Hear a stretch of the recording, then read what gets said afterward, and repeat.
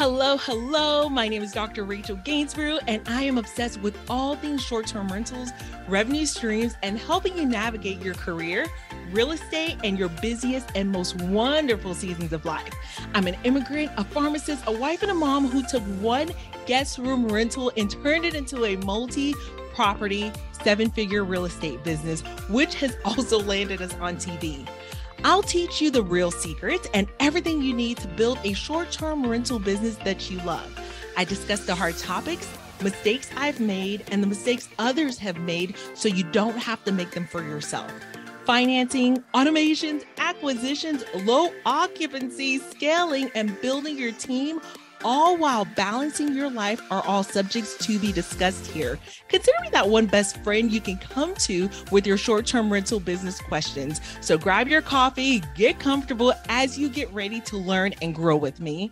This is the Luxury Short-Term Rental Doctor Podcast. Hello, everyone. Welcome to another Luxury Short-Term Rental Doctor Podcast. I'm just so excited today to have a friend and a fellow spreadsheet junkie like myself join us for our segment. You guys know I'm all about the numbers because the numbers don't lie. The numbers do not allow us to tell a story to ourselves that is not true necessarily. And so we love to ring in the new year every year with, you know what, let's start back with the basics. And the basics are, how do we find markets? How do we underwrite our properties? How do we analyze the data before we start making these great and massive decisions for our business? So without further ado, I have the infamous Kenneth Bedwell here with us, founder of STR Insights. Kenny, I would love you to introduce yourself to the people and tell us a little bit about your journey, how you started as a financial researcher for Citibank and how you transitioned into becoming a real estate investor. What motivated that shift? Yeah. Boring, but I'm going to try to make it exciting. Yeah. Like a lot of individuals, corporate life was not for me, especially when they put me in some little cubby and there were no windows around me. And I'm like, this isn't how I'm supposed to be like working for the rest of my life. And it all stemmed with this like desire to get away from that and invest in real estate. I decided I like real estate and joined some meetups and was a bunch of old geezers sitting around talking about long-term rentals. There was one guy, this was in 2017, one guy is, you got to check out this Airbnb thing. And I was like, okay. So we set up, we got our first property and we're like, look, it's in a good long-term rental place. So if it flops, we just rent it out long-term. We're in a short-term rental and it killed it. And I was like, I got to keep doing this. We kept doing it. Long story short, I ran into this issue where I'm like, great, I've got all these properties. I live in Buffalo, New York, but I want to invest in other places, but my budget's limited. So where can I go? And I had a hard time. I had a hard time finding the data because it was all, they wanted to know the market, then they would give me the data. But I'm like, I don't even know the markets. I only hear what's popular online. And so as short-term rentals got more and more popular, it got a lot more competitive. And so there was this need to create something where it answers that first question. You only know what you know in terms of market. Where can you invest? And so that's how STR Insights came along. That's how I got into that space is getting and answering that question of where can I personally invest that fit my goals that other people are talking about. So anyway. Oh, I loved it. And it's almost like we just parachuted into your life at that moment and you dove right in, because oftentimes, as it relates to all of the data tools that are out there, there's only a handful of tools that I use personally and that I believe that are giving me the right type of information that I could then utilize and tailor to what it is that I need. And STR Insights is right up there. One of the biggest struggles that I hear from our community, our fellow docs that are investing, is, well, what's the difference between STR Insights and AirDNA and Data Rabu? And there are a plethora of other tools. And one of the things I do want to warn the community, and I'm going to give a caveat, is Airbnb, short-term rentals, and mid-term rentals are such a hot topic that everyone and their mother is coming out with some type of tool for your tool stack or technology tool that they want to leverage to be able to help us in operating our business. But not all tools are created equal. Not all tools are necessary. What we do annually, we're in the process of doing that right now, is evaluating our cost analysis for all of our tool stacks. Whatever we're not using, you want to evaluate, make sure that you're using the tools that you're using, and those that you aren't using, you may want to do a cost analysis to see if it's worthwhile keeping. Yeah. Gonna put that out there. I know it's off topic, but there are so many tools that are coming out of the woodworks, and I like Got to it. keep just only a few at hand. We don't need everything. You don't need all the things. I think sometimes it could lead to overwhelm. But thank you for diving into that, because that is one of the biggest struggles. It's like, where do I even get started? How do I get started? I have no idea. Perhaps for some, you can start in your own backyard. But for those of you in Hawaii and California, God bless you. I know you're looking for other markets. So let's dive in a little bit with STR Insights. How is it that you came up with the idea? You know what? This nothing out there is solving for my problem. It truly was a gap before STR Insights became the newest kid on the block. And what took you from I don't have a market to I'm going to create a tool that meets my needs, because it's going to solve the problem for many others that are out there in the marketplace. What I found is actually SR Insights wasn't even supposed to be a product. It was just me getting some spreadsheets together and figuring out like how to answer these questions and piecemealing like different data sets and software I had access to and so on. And so it really grew from into a product when people convinced me that they were using it. Like I was sharing it with some of my investor friends, they were using it and finding properties. And Kenny, you need to make this public. I had no intention on it being a public source product software. So it was my fellow investors encouraged me to actually turn it into a software and share it with other people. And so I decided to do it. But to go back to everything, the biggest thing is I am an investor, and that's how it started. That's how the purpose of the software is. And so we built it to be investor friendly for investors. And so how we analyze markets, how we look at data, and the type of data we show in the tool is geared towards investors, not geared towards everybody. And another aspect of that too is we've taken more on a role when you say, oh, what's the difference? And I get everybody asks the question, what's the difference? We provide software, but we also provide consulting, and we work with people one-on-one. And other software companies don't want to do that. They want to just provide you, here's some data, you figure it out, kid. But the reality is, especially with new investors trying to get in the space, they have more questions beyond, oh, what markets? How do I find deals? How do I underwrite deals? And so what we've recently done in the last 6 months is we've gone back to our roots of who we truly are. We're not just software, we're consulting, and we help people. We provide a way for people to do it themselves, but we also provide a way to help people do it. So it's like kind of our done with you approach. So we do both. And I feel like that's really set us apart. Now, are we going to be like a $1 billion company one day doing that? Probably not. But we're working towards actually helping people and solving, like getting to an outcome. The worst thing that I want to hear from someone is somebody to say, Kenny, I use your software. I couldn't find anything at all. Mm. I'm like, why not? What were we doing wrong? You know, what is it? I want to help them because we need to achieve an outcome. So reality is we have all these differentiators, but the overall thing that I like to tell people is the difference between us and everybody else is we focus on your outcome. What's Mm. your outcome? Every conversation I start with is, what are you looking? What are your goals? What do you want to achieve? And then how can STR Insights and our consulting services help you achieve that? So that's the difference. I love that. I love that. Yeah, so it's so important to use data to make business decisions. And I think the ability to win in business is your ability to make the right decisions for your business. And I love that. You mentioned a few things here, Kenny, and I do want to rewind a little bit. You mentioned evaluating the utility of the tool that you put out there, making sure that those end users are able to achieve their endpoint. I think that's amazing.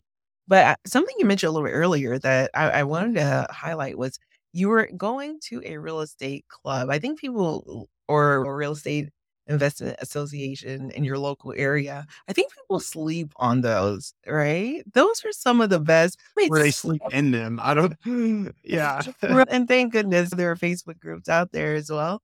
But there's nothing Right. like being eyeball to eyeball with some of those codgers in your local area or the local area that you're looking to invest in to get some of those insights. Shout out to those RIAs out there. I got my first start and my first investing ideas via those RIAs. Yeah. So if you're not leveraging a community, guys, if you're not leveraging a community, you're missing out on opportunities and you're leaving a lot of money on the table. Trust and believe. Okay, so let's go back. We're gonna go back to data. Okay, so let's talk about how important.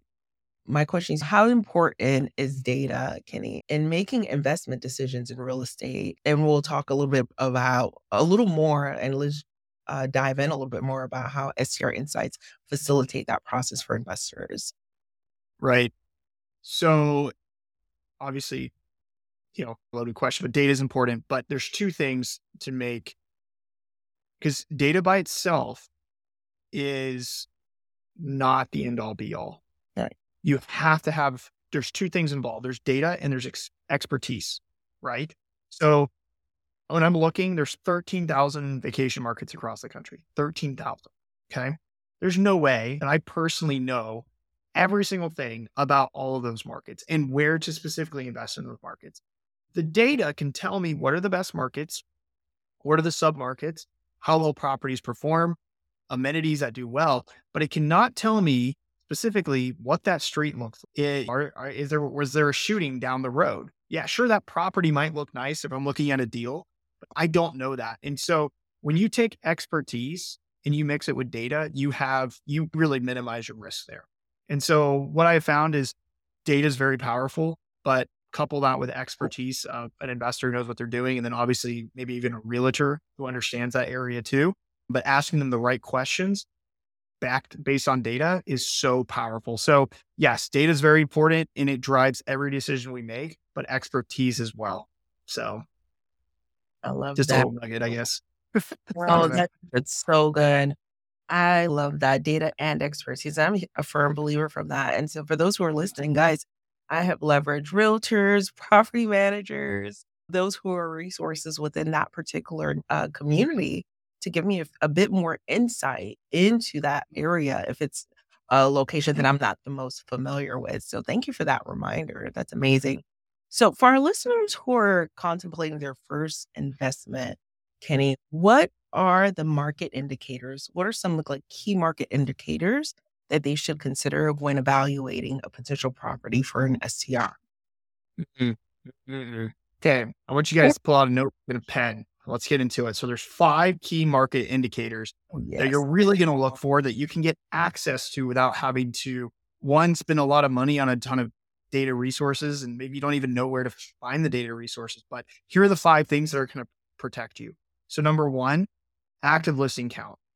So this is one of the biggest ones I look for.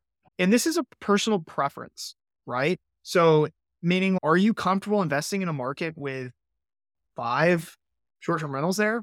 Probably not, right? So at what point are you comfortable? And that's going to reflect resources like cleaners, handymen, other short-term rentals, saturation levels, things like that. So active listing count is going to be important, but it's dependent upon you. So I will not invest in a market. My rule of thumb is invest in a market that has less than 100 active listings. Other people, I encourage them 500. Some people 1,000. They have to be in big vacation market based on their risk tolerance. So active listing is the first important metric that we can all figure out pretty quickly, whether it's using AirDNA or STR Insights or Airbnb or VRBO, in like any sort of tool out there, even free ones, to get that information from. The next one that's also free is affordability. Can you afford to be in that market? Okay. So a lot of people Like our have their budget, the budget whittles it all the way down, doesn't it? right. Exactly. So if it's, look, I have a $300,000 budget. Yeah, you're not going to be able to go to probably Destin, Florida and buy a place there. And you should figure that out pretty quickly. But maybe assuming a lot of your clientele are going to have a little bit of a higher budget, and that's okay. So what you can afford to be in those markets, what can you afford to be in those markets? What's the bedroom count that you can afford? Mhm. Okay. This is going to tie into the third point. So we've got active listing count. We have affordability. We have Ability. optimal bedroom count. The Mhm. last or the fourth piece, or not the last piece, the fourth piece is revenue. So all of us need to have, before we start looking for properties and looking in market, we need to have a revenue goal. What Mhm. is it that we're looking to achieve? How much money do we want to make out of the property? How much do we want it to cash flow? Do we want to focus on cash? Like get our money back quickly? So what is that goal? How much we want it to make? So if I use an example here, if I have a $600,000 budget and I want it to make a minimum of 100 gross revenue, okay, and I look at a market and yes, I can afford, there's $600,000 homes there and they're all 4 bedrooms. Great.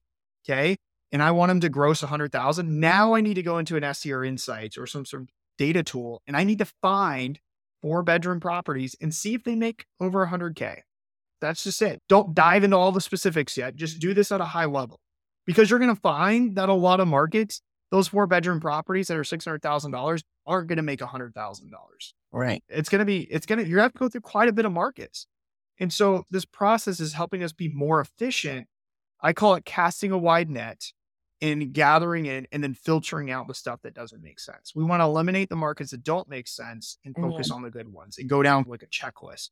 So you got your revenue. So you find a market that you can afford, the bedroom count, and then you have the revenue properties in that market. I say at least 3 to 5, four Mhm. bedrooms that are doing at least 100K because that's my goal. Okay, great. Check. Now, the last and the most important one is regulation.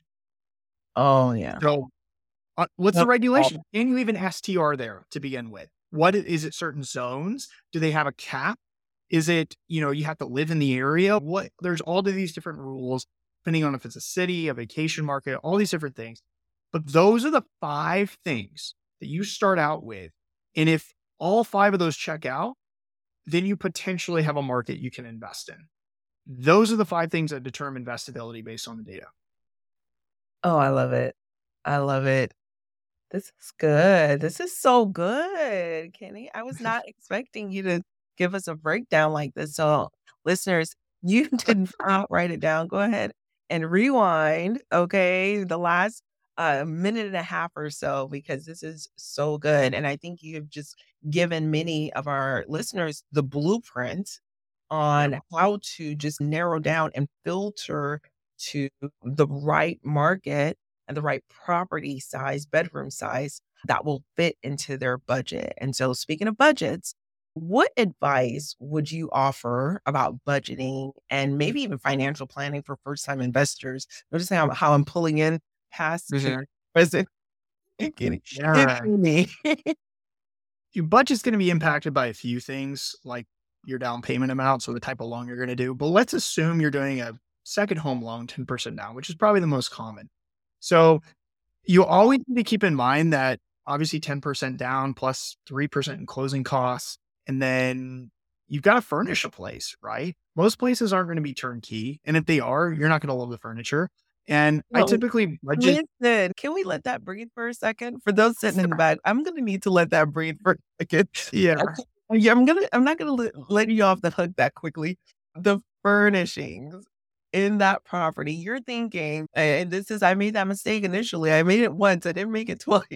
I feel You're like we've all made that mistake. So if you're listening and you take that into heart and then you don't make that mistake, good on you. You're trying like in the rarest, like 5% of let's all help the short-term rental people. investors. Let's help Mm. the people out. Please do not go in blindly and accept the furnishings of that previous Don't owner. pay on top of for And the take on furnishings top either. of it. That's a mistake I see all along. They're like, And I can get it for an extra 20K. I'm like, okay, I was gonna say 15K. You just want up me an extra 15, 20K. You're paying on top of it just to walk in and realize you need a dumpster.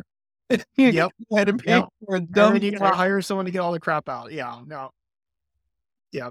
Okay. That is a classic mistake. It eats your timing, right? You want to Yeah. speed to market. It's easier to come in with new supplies, a Yes. blank canvas, and just start fresh with your style and your flavor. You're gonna see crap in there. You're like, no way, Jose. Like I'm done with it. So don't Well, buy. I prefer things to be just empty because yes. you're gonna come in there and boom, they'll It's knock it out not in a like a week. guys, it's not So 9 times out of 10, it's not a bonus that it's fully no, furnished already. It is not.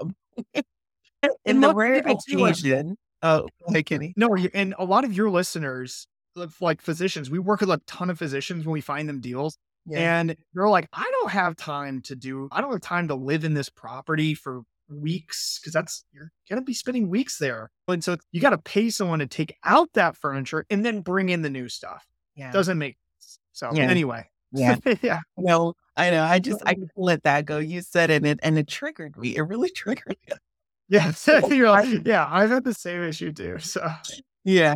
So we'll save that. I think that's a good episode. We'll save that for another episode. But diving in, I will yeah. say though, the rare occasion where I allow it is if there are bookings already in the books and these are people who have stayed in the property again and again. I was like, okay, let's collect those funds and then we'll redo the furnishing. So anyway.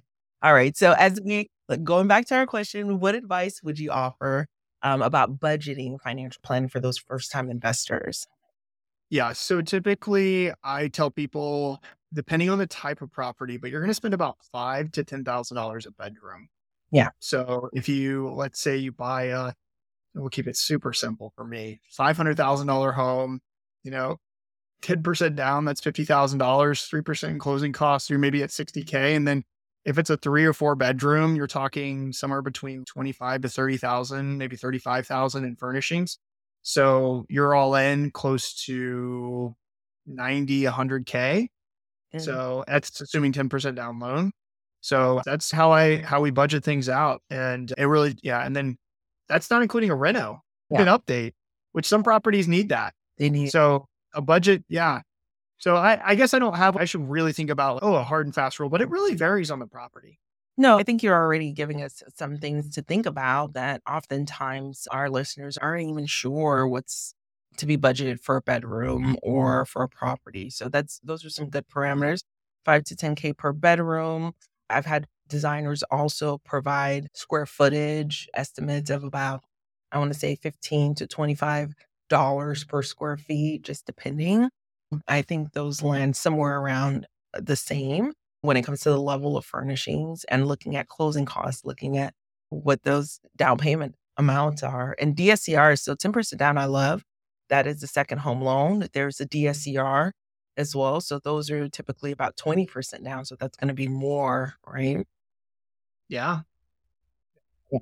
So something to consider. So that's good. All right. So let's talk a little bit about risk. My community is very risk averse, of course. And that's part of the analysis paralysis. Is I don't know what I don't know. Like, I don't want to invest because it's risky. But what I'm grateful for is we're a part of a community where we tend to know the risks, right? We know the risks involved in investing. We know how to mitigate risk also. So every investing strategy has risks. And there are some tools that we can add to our tool belts or some approaches that we can leverage to assess risks and mitigate risk. And going into a market blind, I think is a problem. And one of the biggest things you said, I think step 5 in our 5 steps for the first question that I asked was regulations. That's one of the biggest ways to de-risk is to look at regulations prior to going into a market. So how do you recommend that investors approach assessing risk for managing their short-term rental? Yeah. So I think you touched on risk can come from different angles, right? You mentioned regulation, risk of market saturation, too many rentals coming in, drops in demand. Yeah. Big one too, in traffic and travel. Natural disaster. What if you're in a beach market and there's a hurricane, right? There's all these like different things that you have to take into account before you even find a market. You have to do I call it self-discovery or figure out your goals. So pull out the notebook again. We're going to hit the goal thing. So there are 3 main goals that you have to determine. Okay. So number 1, the easiest one is your budget. What can I afford? What do you want to buy? Just because you can afford $1 million home. I love it when I ask people, what's your budget? I got pre-approved for $1 million. Do you want to buy $1 million home? And they're like, you're like, there it is. So what is it that you want to you want to purchase? You want to risk because it's risky. So what's your comfort level on that? Budget, number 1. Number 2. Can I jump in here real quick? Go ahead. I don't think I've ever spoken about this, but for our very first property, my husband and I, we decided, you know what? we want to be able to cover the mortgage ourselves, even if things were tight, but we want to be able to cover the mortgage. Like if something completely catastrophic happens, can we, with our W-2s, cover the mortgage ourselves for that very first property? And when we were able to say, yes, we found the $1 million that we got pre-approved for, sure was not fitting into those numbers any longer. And that's how we're able to make that very first investment and say, you know what? If things were tight, we would be able to cover that mortgage and we would be able to swing it. And that really helped us to build our confidence. What are your thoughts about that, Kenny? Yeah, I think that's a great way to look at it. I would also say too, having a rainy day fund. So we want about 4 to 6 months of operating Yeah, costs as a rainy day fund. I love that. So any type of purchase we have. So that includes utilities and mortgage and things like that. So I have separate savings accounts for all my properties with a rainy day fund. Yes, So love yeah. that. Okay. So number two are your personal preferences. So I Ew. tell people all the time that short-term real estate investing is both logical and emotional, meaning that we have some sort of personal preference on where we want to invest, why we want to invest in those properties, the type of properties we want to invest in. Because and people are like, oh, I'm okay with investing anywhere. And I ask, would you invest in Alaska? Though for those of you living in Alaska, like you probably will. But some Muffins. people are not, like you're like, probably not. And so if that's the case, that's a personal preference because there are some really good markets in Alaska. But why aren't you going to Alaska and investing there then?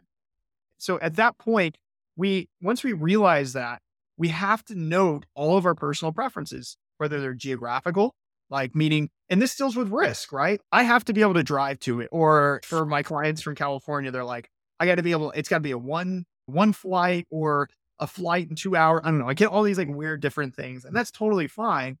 But that comes out first before we look for properties and especially markets, because you're going to find a lot of markets that you'll just eliminate because they don't fit your preferences. And that's okay. Love that. So that will help you mitigate your risk and your comfort level with investing in those areas. So geographical is like part of that, but regulation tolerance, we don't want to invest in markets with zero regulation.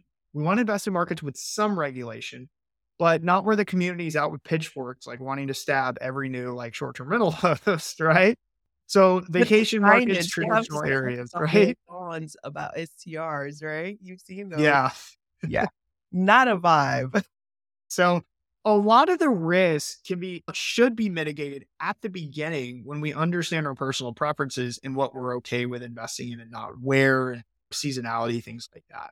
The last one, so we talked about budget, we talked about personal preferences. The last one are your ROI goals. Okay. And this is going to really help you mitigate a ton of risk.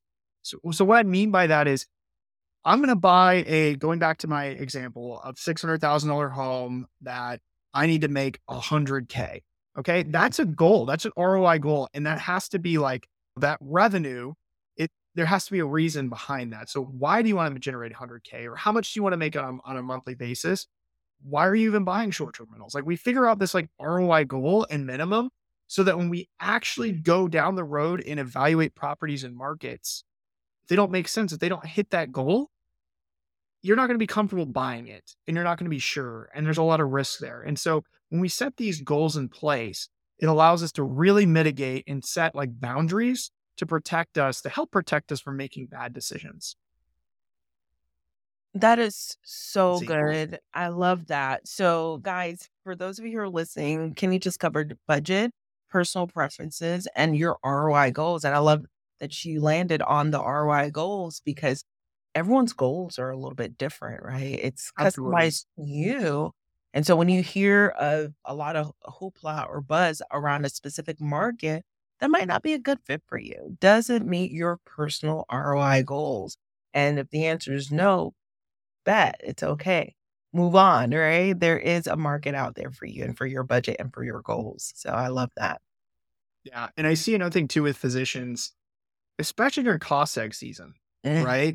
A huge and they're going, I'm going to cost seg, but then they're picking the markets where they have like, the worst cost seg benefits. Oh, can Like we talk about that for a second? Yes. Let's talk about it. Let's talk about that. Okay, first and foremost, for those who haven't been indoctrinated yet, it was Yeah, seriously. what is a cost seg? Let's start there.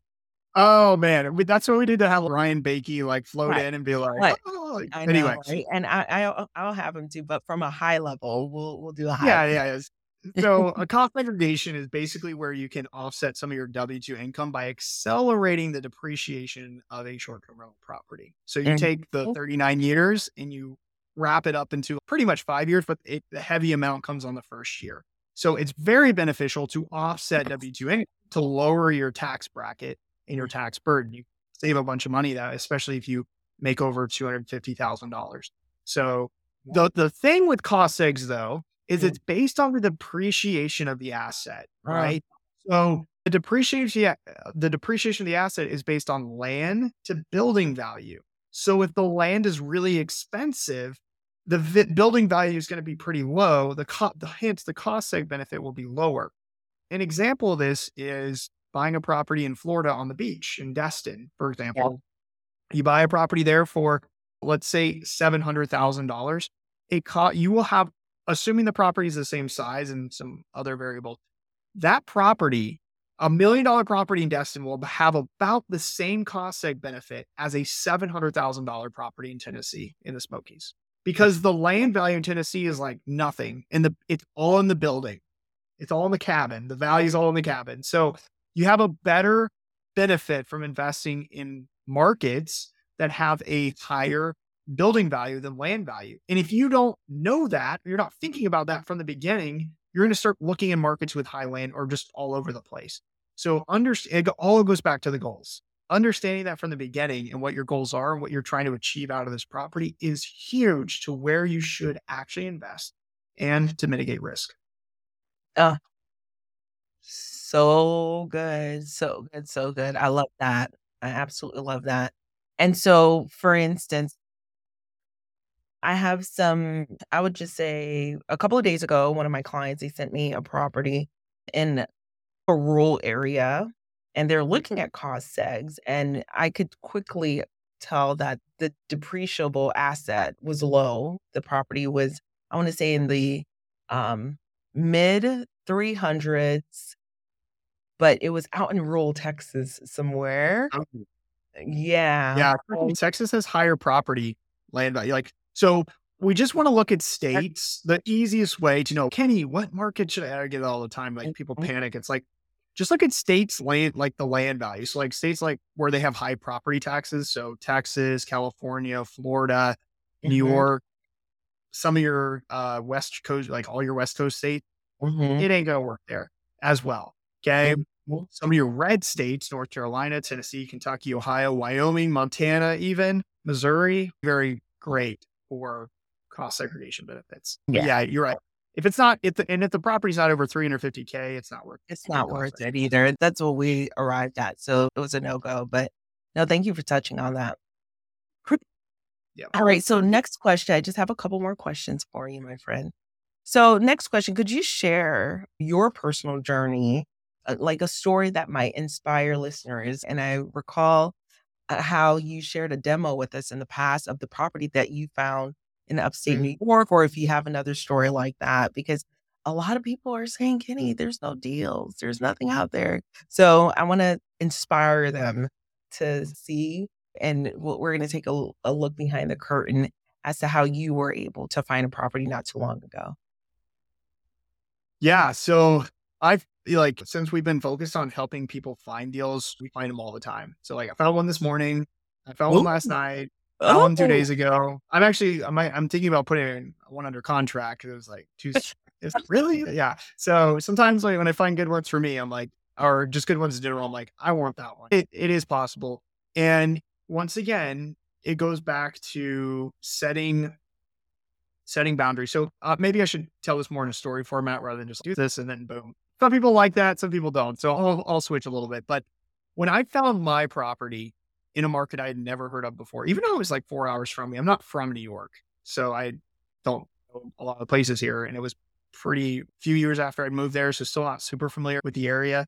Everything just aligned in terms of proximity, the goals for the market. So I look at the overall market performance, and this area is Watkins Glen, New York on the Finger Lakes.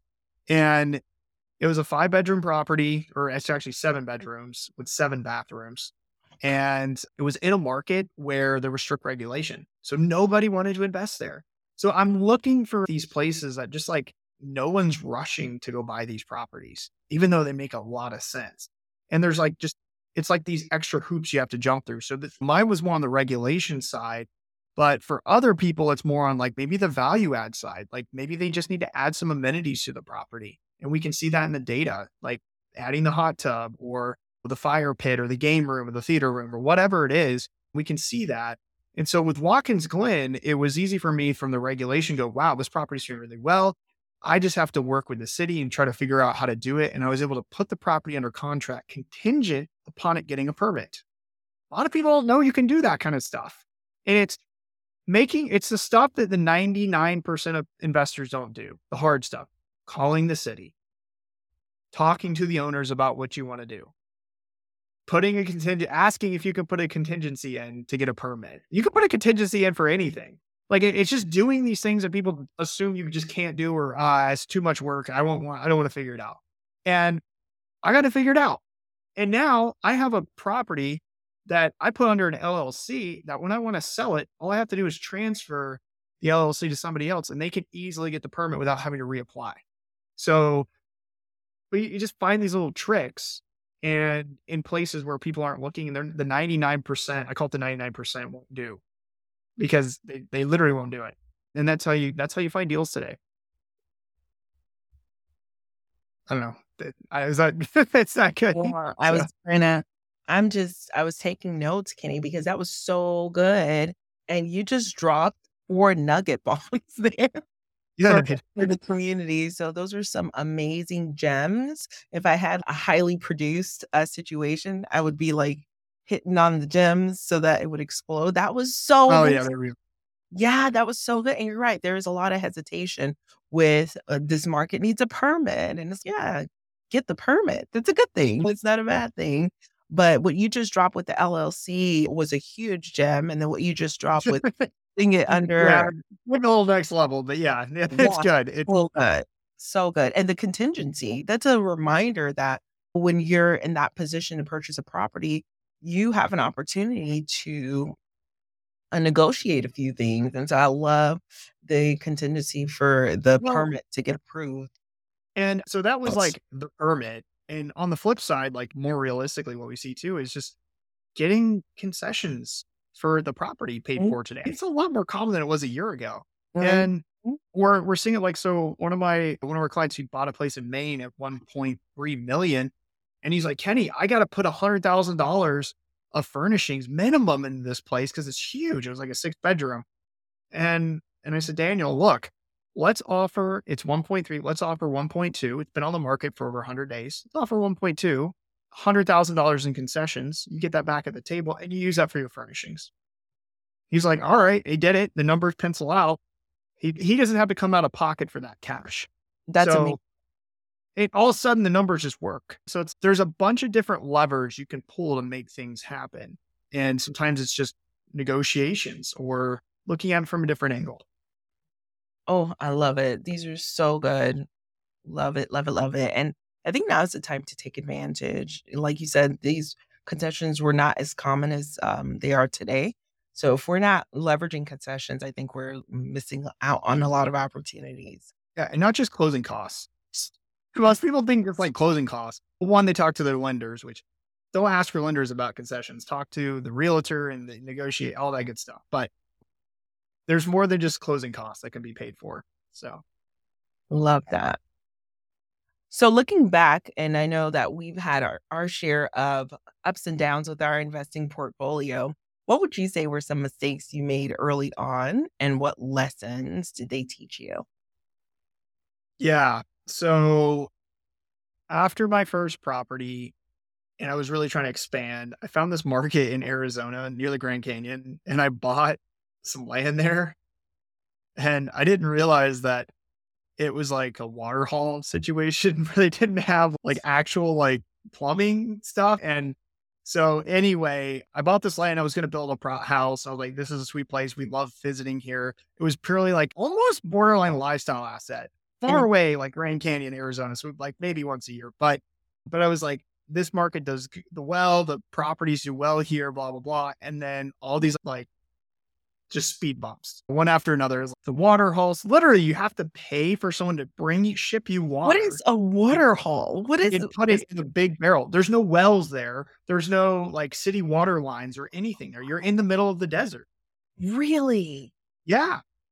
That's a thing. That is a thing. Yeah. Yeah. And I'm like, oh, like I'm learning about all this. Like you have to have this big cistern that holds the water like 5,000 gallons. And I'm like, okay, if you buy this property, you need a bigger one. You're going to need to bury it because it could freeze and all this different stuff. I'm like, what did I just do? So long story short, I own a piece of land in the middle of the desert in Arizona. That was my mistake for not doing that. It was too emotional from the beginning. And I was already like, I sunk in on it because it was emotional and not doing that pre-research that I should have. And even now I'm listening, I'm like, it sounded like a good idea, right? Yeah. You know what? Property taxes on that sucker is like $20 a year and it's appreciated like 10% in the last like, it's not a complete loss, but it is just sitting there. And I did spend some money getting designs and blueprints. And that's when I learned all the headaches. That was a frustrating part. So, okay. So your lesson to the people who are listening is that emotional component. How to check ourselves. Yes. So don't make emotional buys. Like going back to it again, yes, short-term rentals are logical and emotional, but you got to keep it logical. And you need to understand your numbers from an underwriting perspective of expenses. That's where I messed up. And the revenue as well. I only dove into the revenue. I didn't fully understand all the expenses associated with building that property and running and maintaining it. And it really would make sense. And so, yep. So I own some land in Arizona. So, yeah. If anybody needs a camping spot or a place to put their RV while they're going to the Grand Canyon, just hit me up. It's right off the highway there. It's in a great location. There's nothing on it. Anyway. Oh my gosh. I love it. I love it.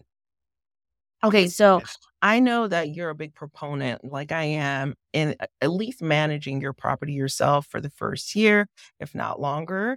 What tips would you offer for managing your time effectively, your responsibilities effectively? I know you're a dad, I'm a mom, we're juggling all the things. Any tips, tricks, or hacks you'd like to share with my community of busy physicians and busy doctors, busy professionals? We have attorneys, engineers, all sorts of busy people. Surround yourself, because you can afford it. Surround yourself by experts.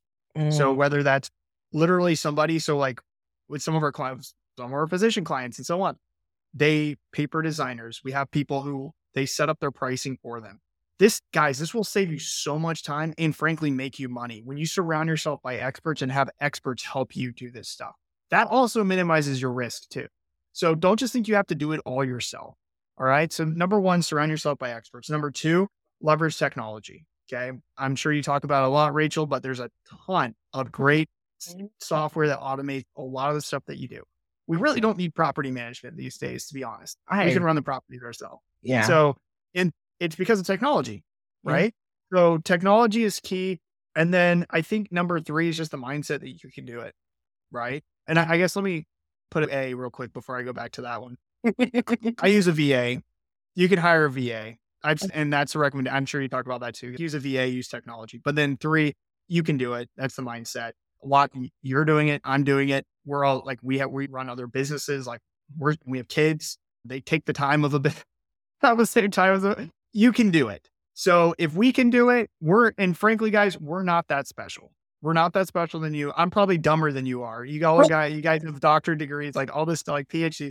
I have just a bachelor, whatever, working on a master's, but I'm not that special or smart. So if I can do it, you can definitely do it too. So the only thing stopping you is your mind. Oh, I love it. And that segues into our final question is, any key takeaways that you would like to share with our audience, and let us know how we can get in touch with you. And I'm going to share all of your links in the show notes that's going to be attached here. I want to go back and emphasize that first point again. Use experts around you. whatever it is. Photography. I'm sure you talk about photos all the time, professional photography. I pay photographers. I'll pay a photographer $2,000 to shoot my property because the ROI on it is so high that it just doesn't matter. Somebody just set up your pricing. I think it's like you can pay someone like $500 or $1,000. Who cares? They'll set it up right better than you will. Okay. Same thing with attorneys and like filing your taxes and stuff like that. You have CPAs. You understand this, but with someone who, with your time being so precious and valuable, leverage the community, leverage those around you that you can team yourself up with and have this essentially like a super team around you of individuals who know what they're doing to help you be successful in the industry, whether that's working with Rachel or whoever it is. That's going to be the best and safest way to get ahead in this game. So. Love that. Thank you. Thank you so much, Kenny. And guys, be sure to give Kenny a follow. Kenny, what's the best way we can get in touch with you? You can, number one, you can follow me on Instagram at Kenny Bedwell. Message me on Instagram if you want to. I have a Facebook group, the STR Data Host. Message me in that. I don't know. And then STR Insights is our website. So strinsights.com. Podcast too, right? Yeah, my I'm promoting my podcast on your podcast. Great. You're like this guy. I will never invite him again. No. Sorry, this was a gift and I had a recording today for something else I wanted to wear for this. It's STRonomics is my podcast. It's all about data and macro trends in our industry. I love it. I love it. As we conclude, guys, let Kenny's story be a beacon for all who are facing burnout, who are seeking new horizons in real estate investing. Everything is figure outable, and STR Insights is one of the tools that we use to figure things out. So remember, informed decisions and bold steps is not just a possibility, but it helps you to transform your strategy. And it's totally promising when you have the right tools and the right data at your fingertips. So embrace this journey, my friends. And I look forward to connecting with all of you soon. Bye-bye for now.